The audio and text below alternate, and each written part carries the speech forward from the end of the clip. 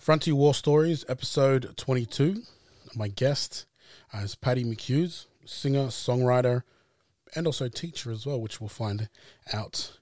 Just a disclaimer, this podcast, this episode and many episodes, we'll be speaking about very heavy content. We'll be speaking about massacres, Aboriginal people who have died as a result of massacres as well.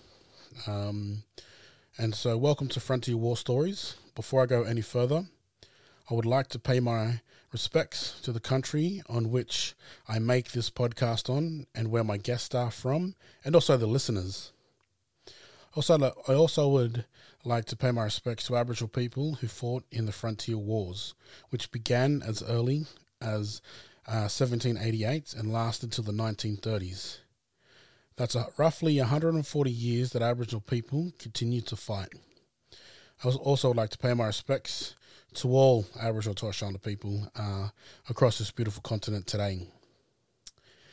Each episode I speak with different Aboriginal and non-Aboriginal people about research, books, oral histories, documents that document the first 140 years of conflict and resistance.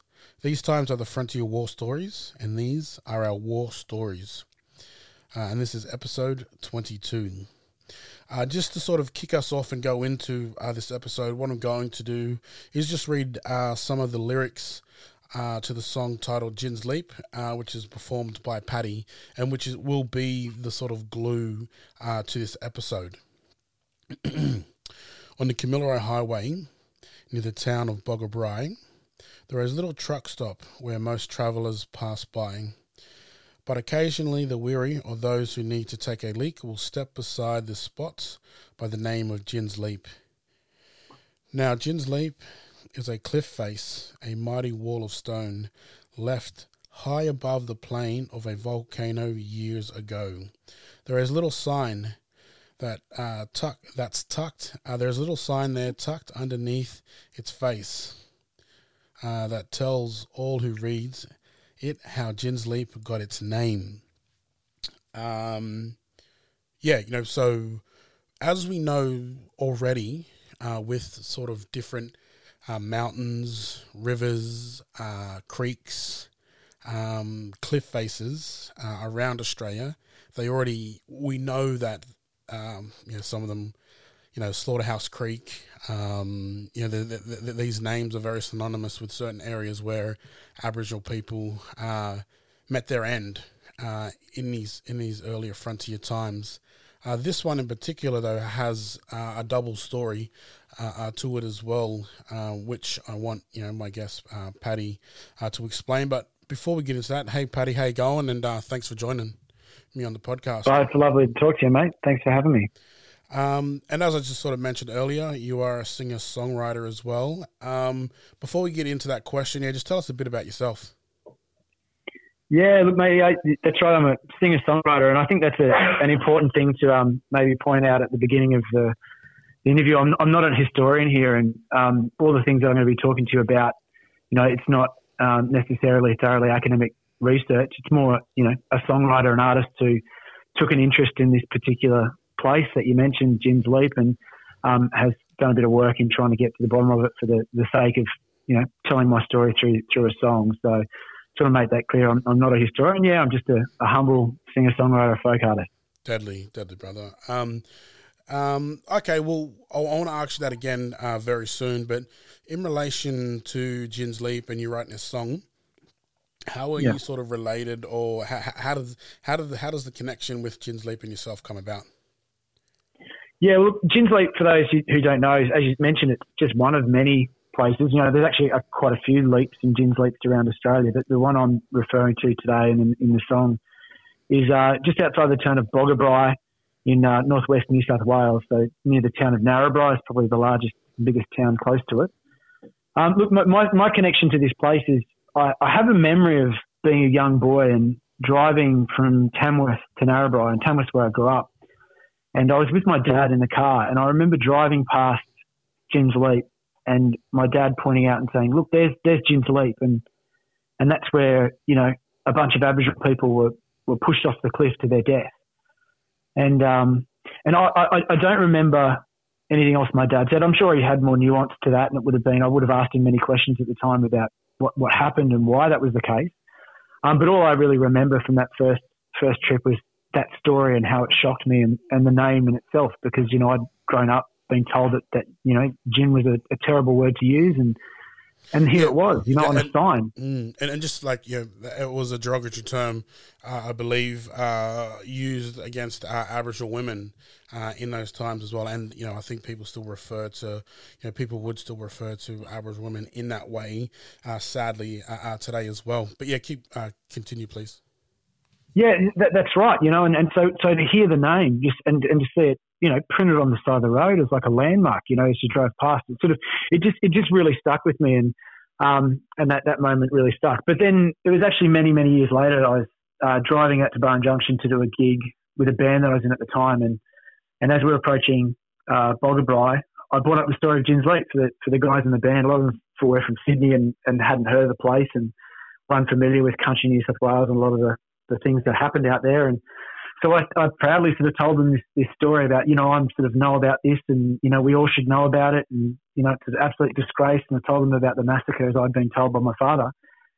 And as we approached the mountain, there's a little spot there where you can pull up, and it sounds trivial at the time, but, you know, the guy in the band needed to take a leak, so we pulled over on the side of the road, and there's this sign there that tells the story of what happened at Gins Leap, and the story on the sign was one that was very different to the story that I'd been told as a kid, which was a tale of two forbidden lovers, Romeo and Juliet style, Aboriginal lovers who had gone against the wishes of their tribe and their marriage rights, what have you, and decided that, you know, living a life apart was too much of a terrible fate, and they decided to take their life from the top of the cliff. Now, the guys in the band started asking me, like, well, this is completely different to what you told us, and what's the deal with that? And I just didn't have an answer for them. And then, so I sort of, over the years that followed, I kept sort of thinking about the fact that there's these two conflicting stories about this place, and they're very, very different. And one paints Australian history in a very, you know, terrible light,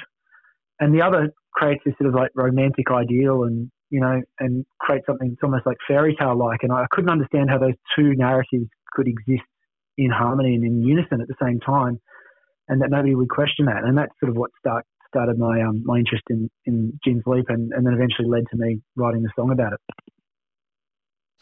That's amazing, brother, as well. Can you tell us a bit about the process in terms of, you know, I'm not an artist, I don't know what it's like to sort of write a song.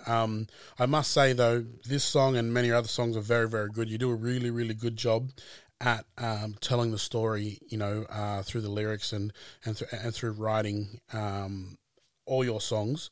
How, you know, obviously this differs from many of your other songs because you're talking about a horrific incident that happened to Aboriginal people in a time when, you know, it was very common for, you know, massacres and the killing of Aboriginal people to happen.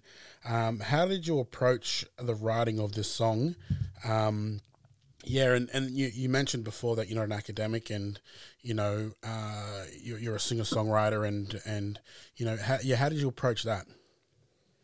Yeah, look, I'm pretty anal when it comes to writing songs, particularly when I'm writing about something that is not within my immediate experience. You know, like I've been non-Indigenous, and talking about something with such sensitivity, I knew that I sort of had to get my facts right, and I didn't, you know, I wanted this song to contribute to the thought processes and the understanding for all people. So I made a point of being sort of quite fastidious about how I learnt about it, and I reached out to quite a few people during the process, Indigenous people and non-Indigenous people, and tried to, as best as I could, get to the bottom of the story and hear it from the horse's mouth. So in the process of writing this song, I spoke with, you know, the then at the time head of the Aboriginal Land Council, the Red Chief Land Council in Gunnedah, which was the mob that was Land Council that was responsible for that area. And I spoke to the president of the Boggabri Historical Society, and I spoke to a bunch of people that I had contacts with, because I actually grew up in Tamworth on Gamilaroi country where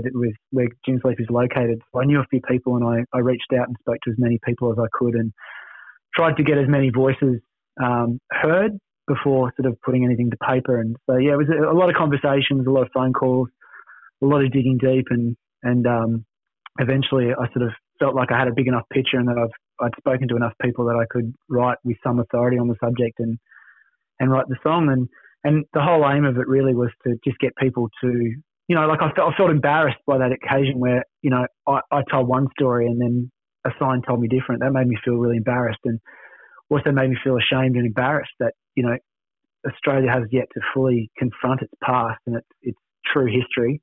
And I felt like that song was an attempt to try and, you know, just speak the truth and bring it into the light and, you know, rewrite that false history.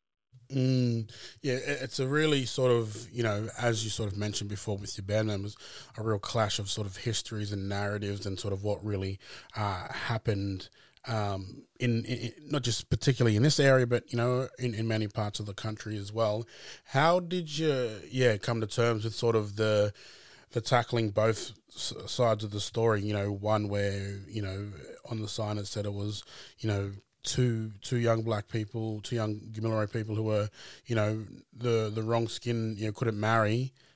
That's one sort of story told, and then, you know, you hear digging for the right one, and I guess in that process of wanting to tell the truth as well, how did you put pen to paper then? You know, after you've got you've chatted to all the people, the right people, I guess, you know, you've heard the wrong story. Now you got to, you know, put it down on paper.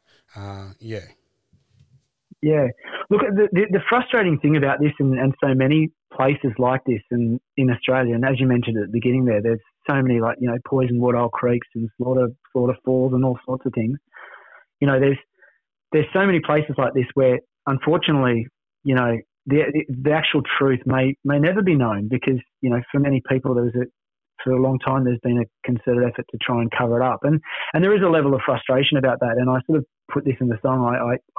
I mentioned the different stories and how they conflict. And then in the song, I have a line where I say, I don't claim to know history, but what I do know is that if you look at the overwhelming evidence that we have now, the fact that Aboriginal people in many, many places in Australia, all over Australia, or what we now call Australia, were massacred, were systematically killed, were kept down, and in events like what happened at Gins Leap, you know, it makes me think the story of massacre is the story that is most likely and most plausible.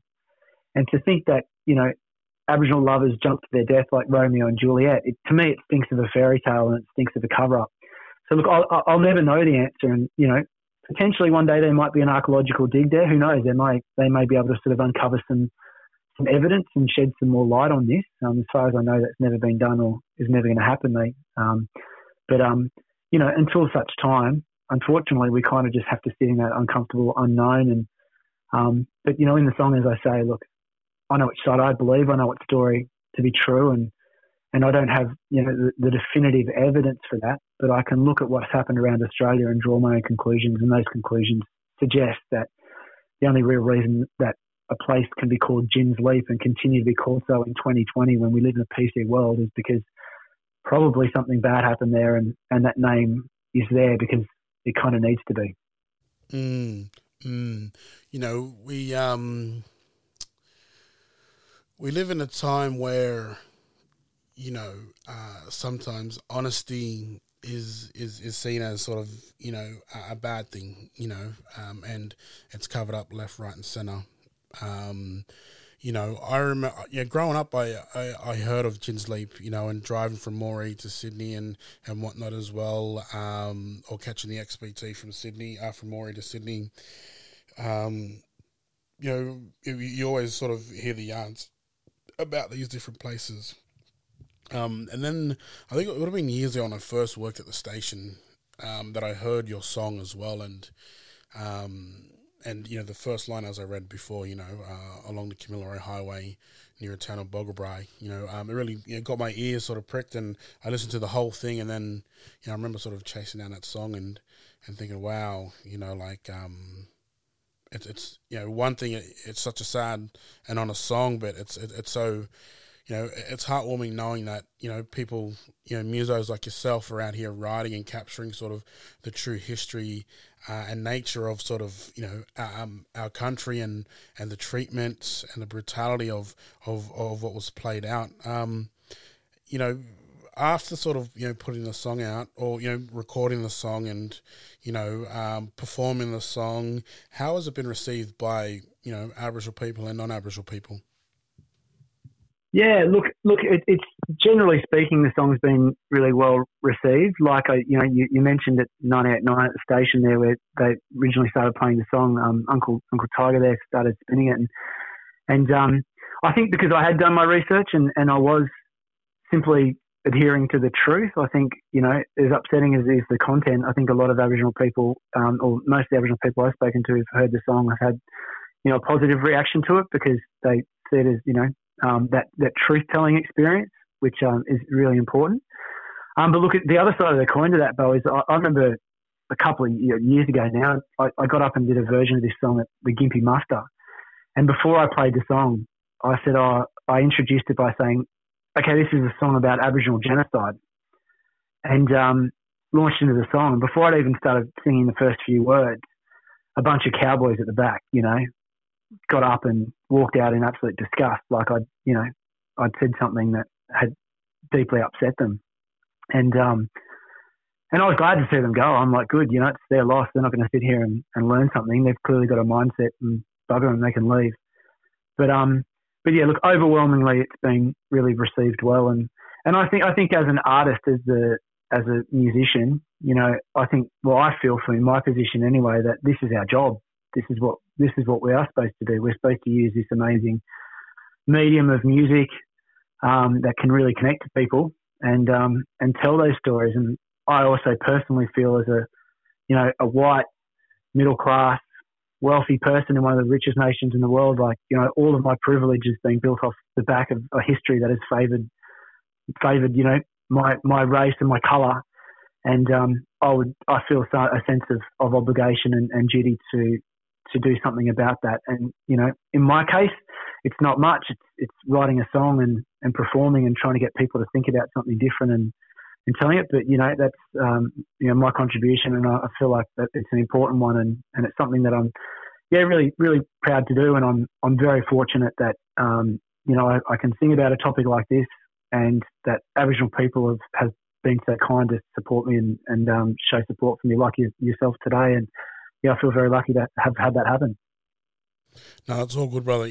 Like you said, the honesty in the song sort of speaks for itself. And, I think that's why, people gravitate to it, or as you mentioned, people walk, storm out of sort of out of the gig once you sort of mention that, once there's any mention of sort of, genocide towards Aboriginal people or some, something of that nature as well. And it's funny, because in what you were saying, the worst has already been done. The fact that, people want to get up and walk out as if you've offended them by saying something bad to them. And, that's definitely their loss as well.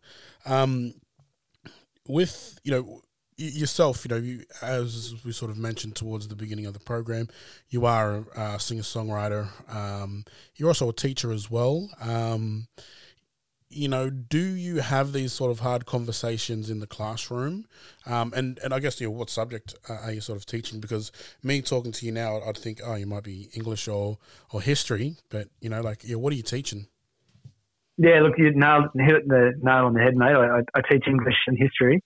Oh, awesome. And look, this is definitely something that I've spoken about with my students over the years. And look, I was fortunate enough as well to do the bulk of my teaching. I did nearly a decade working at the Murray School, which is a really progressive school.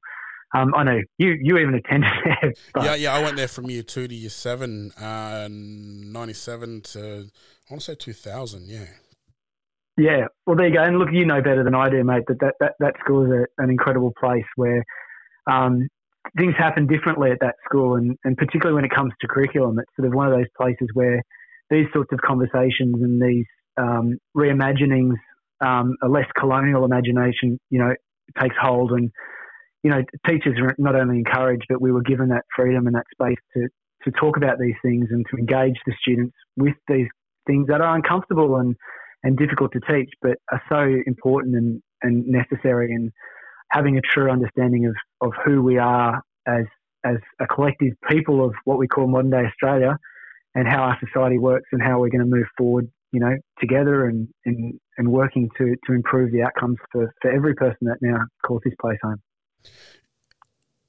And, as you mentioned before as well, I'm sure as a teacher you strive to do that, but as a musician you strive to do that as well. And, that's definitely something that, I try and do as well with the podcast, is really sort of look at the unknown facts. And what I mean by unknown facts is,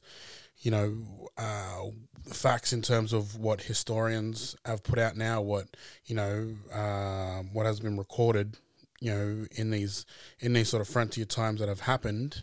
And what I mean by unknown is the fact that, we have a curriculum in our country that doesn't, honour, the true history of this country. There's three sort of aspects of, Australian history that is very prominent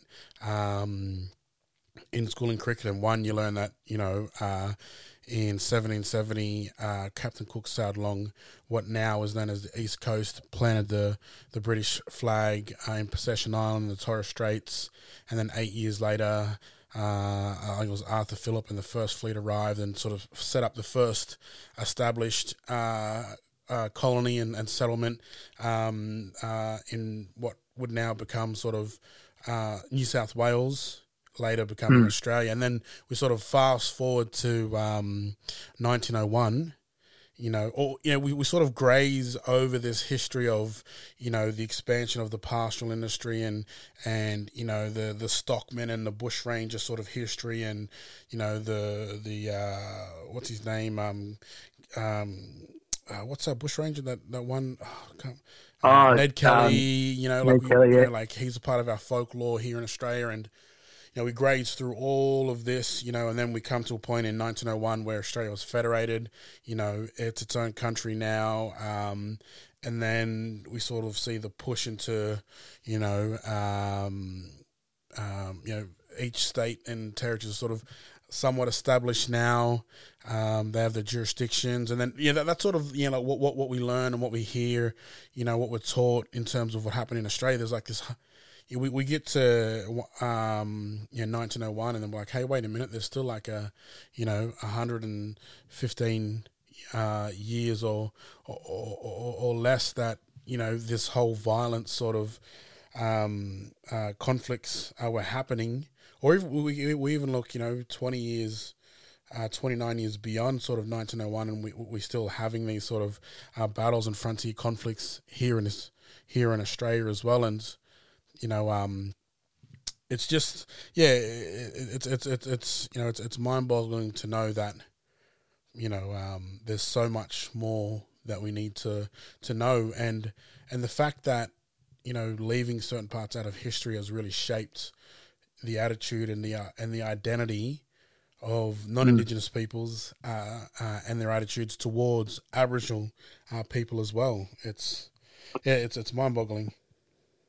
It is, and you're absolutely right. There is this massive gap. You jump from Captain Cook coming on the beach, and then all of a sudden you're federated, and there's some like la-di-da about sheep in the middle. Like, you're absolutely right. And I think this gap, not in our education system, and I was a victim of that. Like, I went to school, and a lot of the stuff that I've learnt about Aboriginal history and genocide and things that I've sprinkled into my songs and sung about, I've actually had to go out and seek out myself, because it wasn't taught to me in school.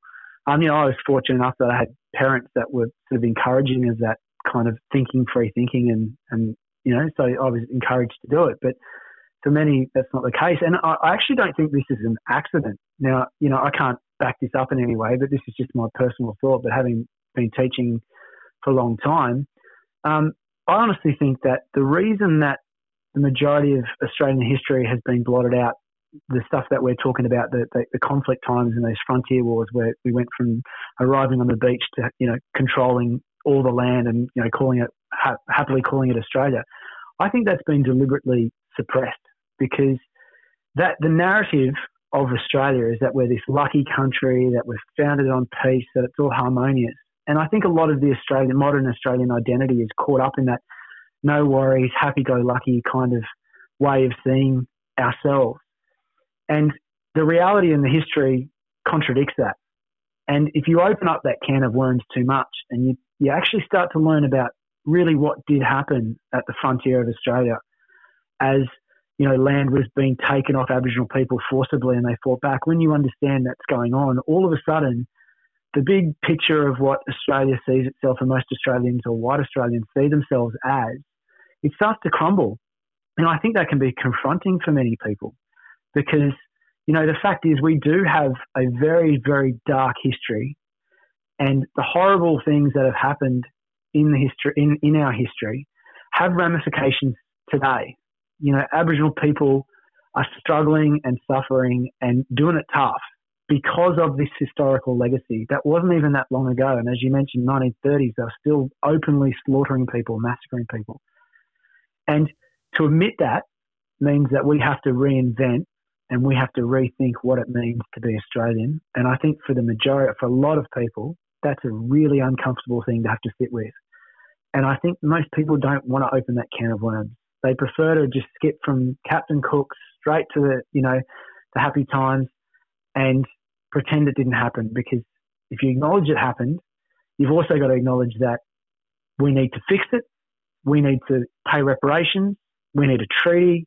We need to adjust the way we live now. We need to adjust our relations with Aboriginal people, and we need to actually strip back and really take a good look at what we're doing and how we can do this better and how we can start this again. Because if you accept the true history, it's a pretty bleak, outcome, I think. And I think it puts the future in question. Well, it does for me anyway.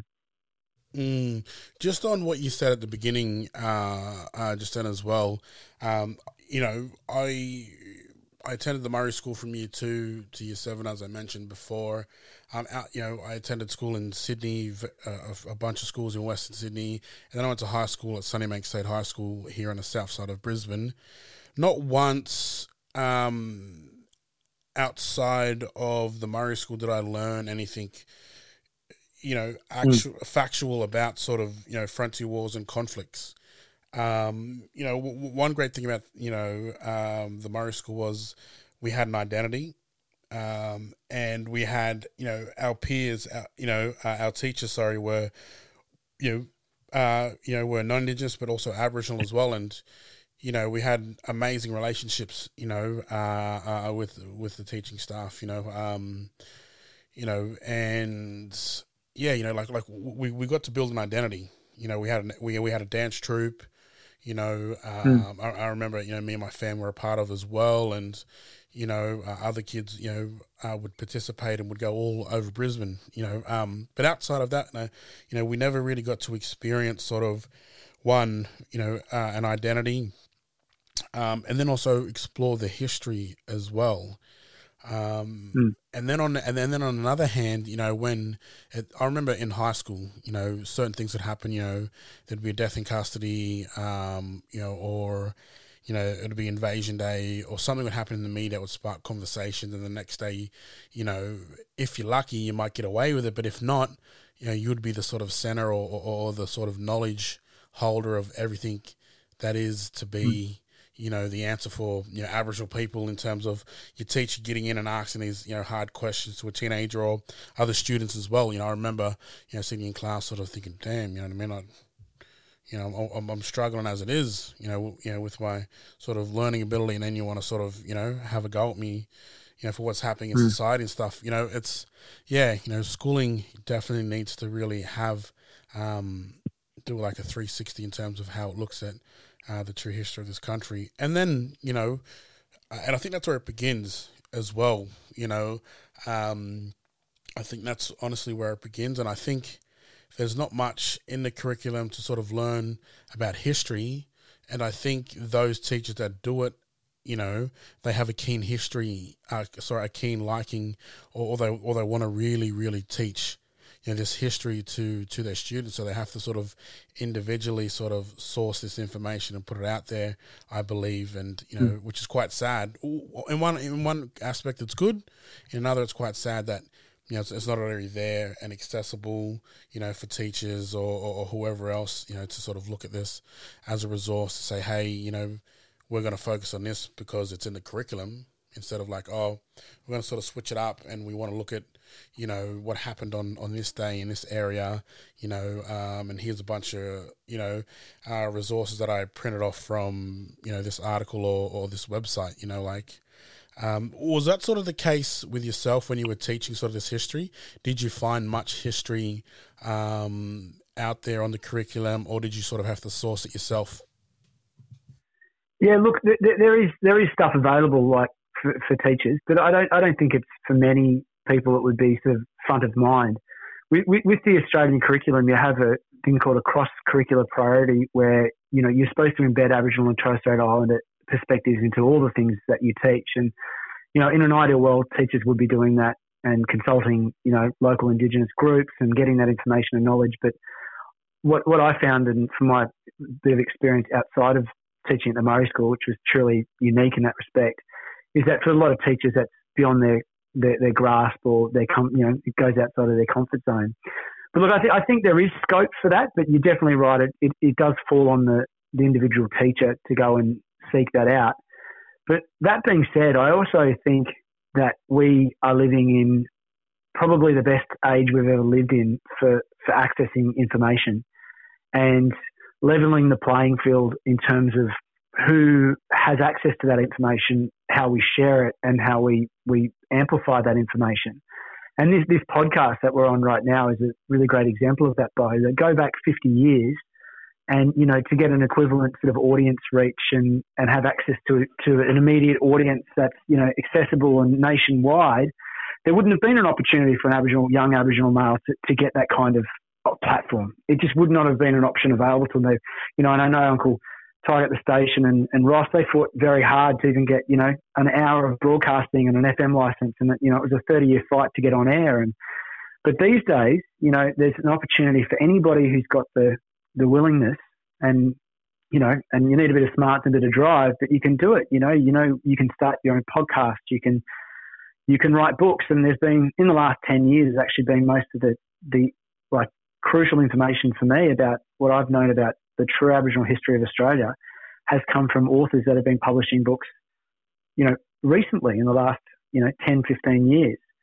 Before that, growing up, I remember Blood on the Wattle was sort of this, stood alone as one of the only sort of books out there that had anything to say about Aboriginal history that sort of bordered on the truth. But now you've got all these wonderful authors like Libby, I think you had on the podcast recently, and she's, up to a second or third book, I think it might be now, about different resistance warriors. And I found out about her through the internet and through engaging with other books and reading reviews. And so while it is not really in the curriculum at the moment, and the onus is on teachers, and unfortunately, like in your experience, sometimes Aboriginal people in the classroom, when everyone turns their eyes to them and said, what Aboriginal people think about this, and expect them to answer for an entire collection of nations. But it is changing, and I'm an optimist, but I actually think that this is a really exciting time for truth-telling and having the opportunity for these stories to be told. And, coming back to Gin's Leap,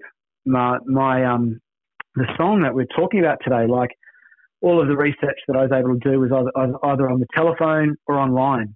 And, had it been 20 years previous, that wouldn't have been happened. And my curiosity probably would have, faded away, or would have hit a dead end and gone, oh, I can't do this, it's too hard, and given up. But because of technology and the fact that we are able to access information so much these days, it means that we can actually share these stories and get them to audiences who can then very quickly pass them on and, tweet about it or share it on Facebook or click follow on Spotify and get access to this information. And call me an optimist, but I think it's really exciting times. And I think real history is slowly coming to the fore and more people are knowing about it. Like, just to finish that note, one thing that I think in my lifetime alone, when I grew up, though, I was told that Aboriginal people were extinct.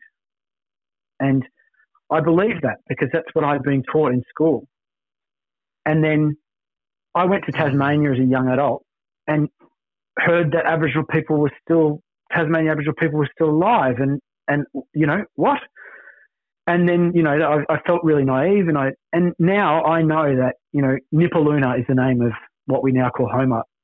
Mount Wellington that I've climbed is, Kenyani. These are things that even in my lifetime, they've gone from having an extinct people to me knowing off the top of my head the Indigenous names for these places. That is a huge sort of step forward in my experience.